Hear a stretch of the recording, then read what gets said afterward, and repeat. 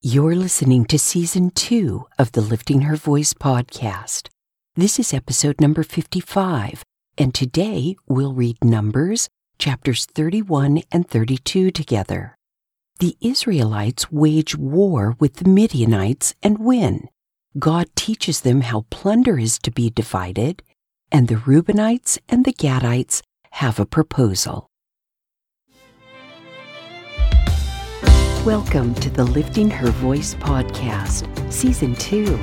I'm your host, Joy Miller, and I invite you to grab your Bible and join me from the beginning, simply reading God's Word together. We built some spiritual muscles in 2020 with just the New Testament, but this year we're going all out, cover to cover, Old Testament and New. So whether with your first cup in the morning, your commute to work, or as the last thing on your mind before sleep, God's Word will equip you for every good work. I'm really glad you're here.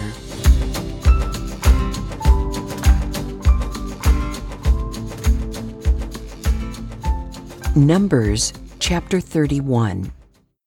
The Lord spoke to Moses, "Execute vengeance for the Israelites against the Midianites. After that, you will be gathered to your people." So Moses spoke to the people, "Equip some of your men for war. They will go against Midian to inflict the Lord's vengeance on them. Send 1,000 men to war from each Israelite tribe." So 1,000 were recruited from each Israelite tribe out of the thousands in Israel, 12,000 equipped for war. Moses sent 1,000 from each tribe to war.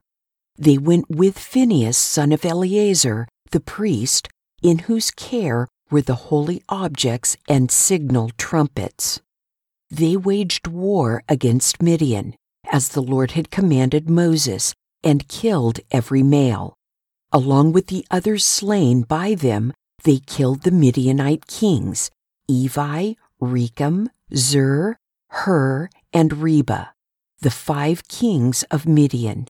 They also killed Balaam, son of Beor, with the sword. The Israelites took the Midianite women and their dependents captive, and they plundered all their cattle, flocks, and property. Then they burned all the cities where the Midianites lived, as well as all their encampments. And they took away all the spoils of war and the captives, both people and animals. They brought the prisoners, animals, and spoils of war to Moses, the priest Eleazar, and the Israelite community at the camp on the plains of Moab by the Jordan across from Jericho. Moses, the priest Eleazar, and all the leaders of the community went to meet them outside the camp.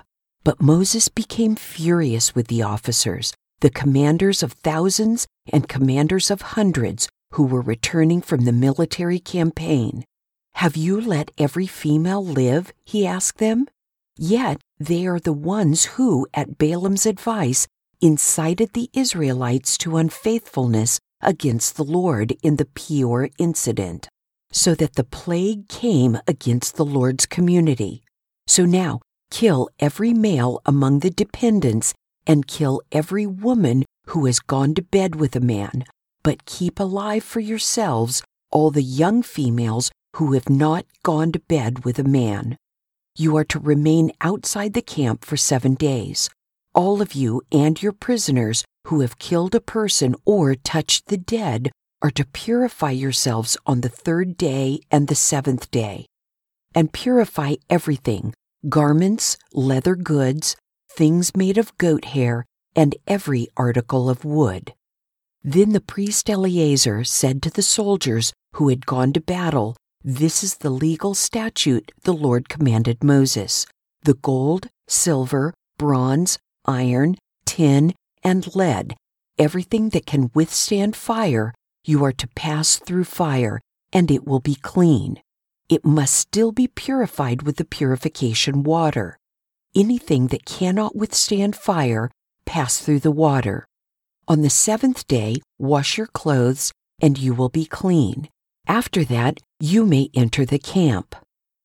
The Lord told Moses, "You, the priest Eleazar, and the family heads of the community are to take account of what was captured, people and animals. Then divide the captives between the troops who went out to war and the entire community. Set aside a tribute for the Lord from what belongs to the fighting men who went out to war. 1 out of every 500 people, cattle, donkeys, sheep, and goats. Take the tribute from their half and give it to the priest Eleazar as a contribution to the Lord. From the Israelites' half, take 1 out of every 50 from the people, cattle, donkeys, sheep, and goats, all the livestock, and give them to the Levites who perform the duties of the Lord's tabernacle."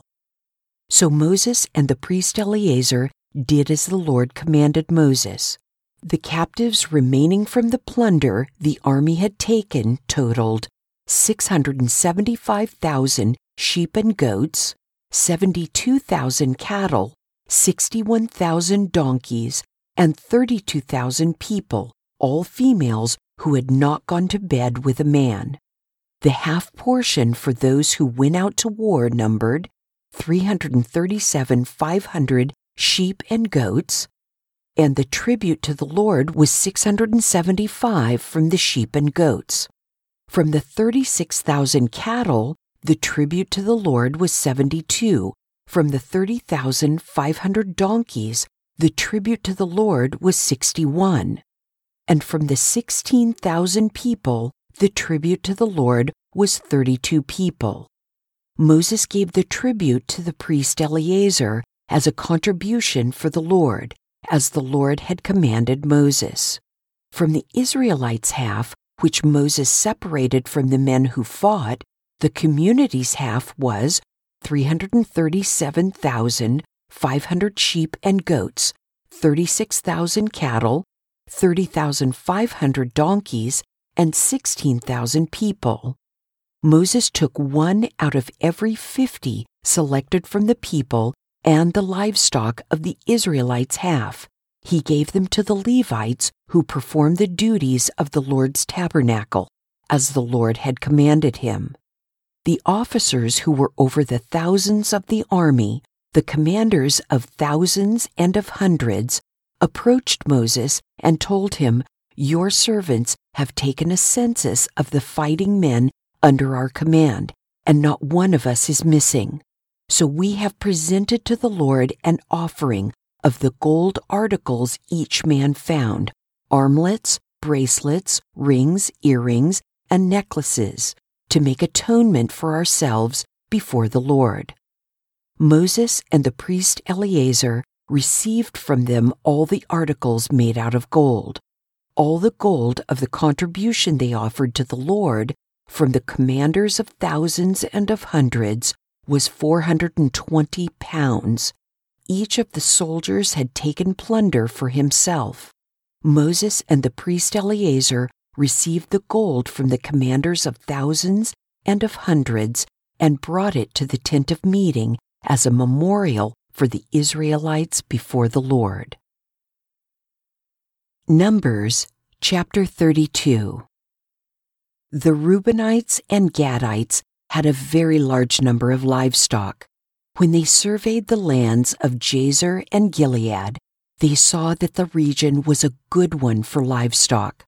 So the Gadites and Reubenites came to Moses, the priest Eleazar, and the leaders of the community and said, "The territory of Adaroth, Dibon, Jazer, Nimrah, Heshbon, Elealeh, Sebam, Nebo, and Beon, which the Lord struck down before the community of Israel, is good land for livestock, and your servants own livestock." They said, "If we have found favor with you, let this land be given to your servants as a possession. Don't make us cross the Jordan." But Moses asked the Gadites and Reubenites, "Should your brothers go to war while you stay here? Why are you discouraging the Israelites from crossing into the land the Lord has given them? That's what your ancestors did when I sent them from Kadesh Barnea to see the land. After they went up as far as Eshcol Valley and saw the land, they discouraged the Israelites from entering the land the Lord had given them. So the Lord's anger burned that day, and he swore an oath. Because they did not remain loyal to me, none of the men 20 years old or more who came up from Egypt will see the land I swore to give Abraham, Isaac, and Jacob. None except Caleb son of Jephunneh, the Kenizzite, and Joshua son of Nun, because they did remain loyal to the Lord. The Lord's anger burned against Israel, and he made them wander in the wilderness 40 years until the whole generation that had done what was evil in the Lord's sight was gone. And here you, a brood of sinners, stand in your ancestors' place, adding even more to the Lord's burning anger against Israel. If you turn back from following him, he will once again leave this people in the wilderness, and you will destroy all of them. Then they approached him and said, "We want to build sheep pens here for our livestock and cities for our dependents, but we will arm ourselves and be ready to go ahead of the Israelites until we have brought them into their place. Meanwhile, our dependents will remain in the fortified cities because of the inhabitants of the land. We will not return to our homes until each of the Israelites has taken possession of his inheritance. Yet we will not have an inheritance with them across the Jordan and beyond, because our inheritance will be across the Jordan to the east."